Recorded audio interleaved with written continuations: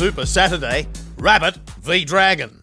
The Dragons mugged in broad daylight last weekend against the Eels. Racing royalty, Peter and Paul Snowden for Team Snowden, they're still fuming, as if 2023 isn't hard enough for Dragons fans. Bunnies down 26-0, a late surge against the Sharks, not enough. They say no one can win from outside the four, but if anyone can worry the Panthers, then it's the Rabbitohs on their day.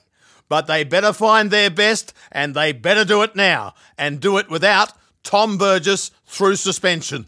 Rabbit, worst case, 30 competition points, it won't be enough. They must win this one, a best case, 34 points before the finals dance. Into the mailbag, the bagmen, they have the Bunnies heavy favourites. Souths nail the Dragons in North Queensland and keep the faithful's dream alive. And I see Latrell making a statement and Alex Johnston crossing the stripe at some time as he chases down history, Mr. Ken Irvine's all-time try-scoring record. On the run home from the Rabbi, it's bye for now.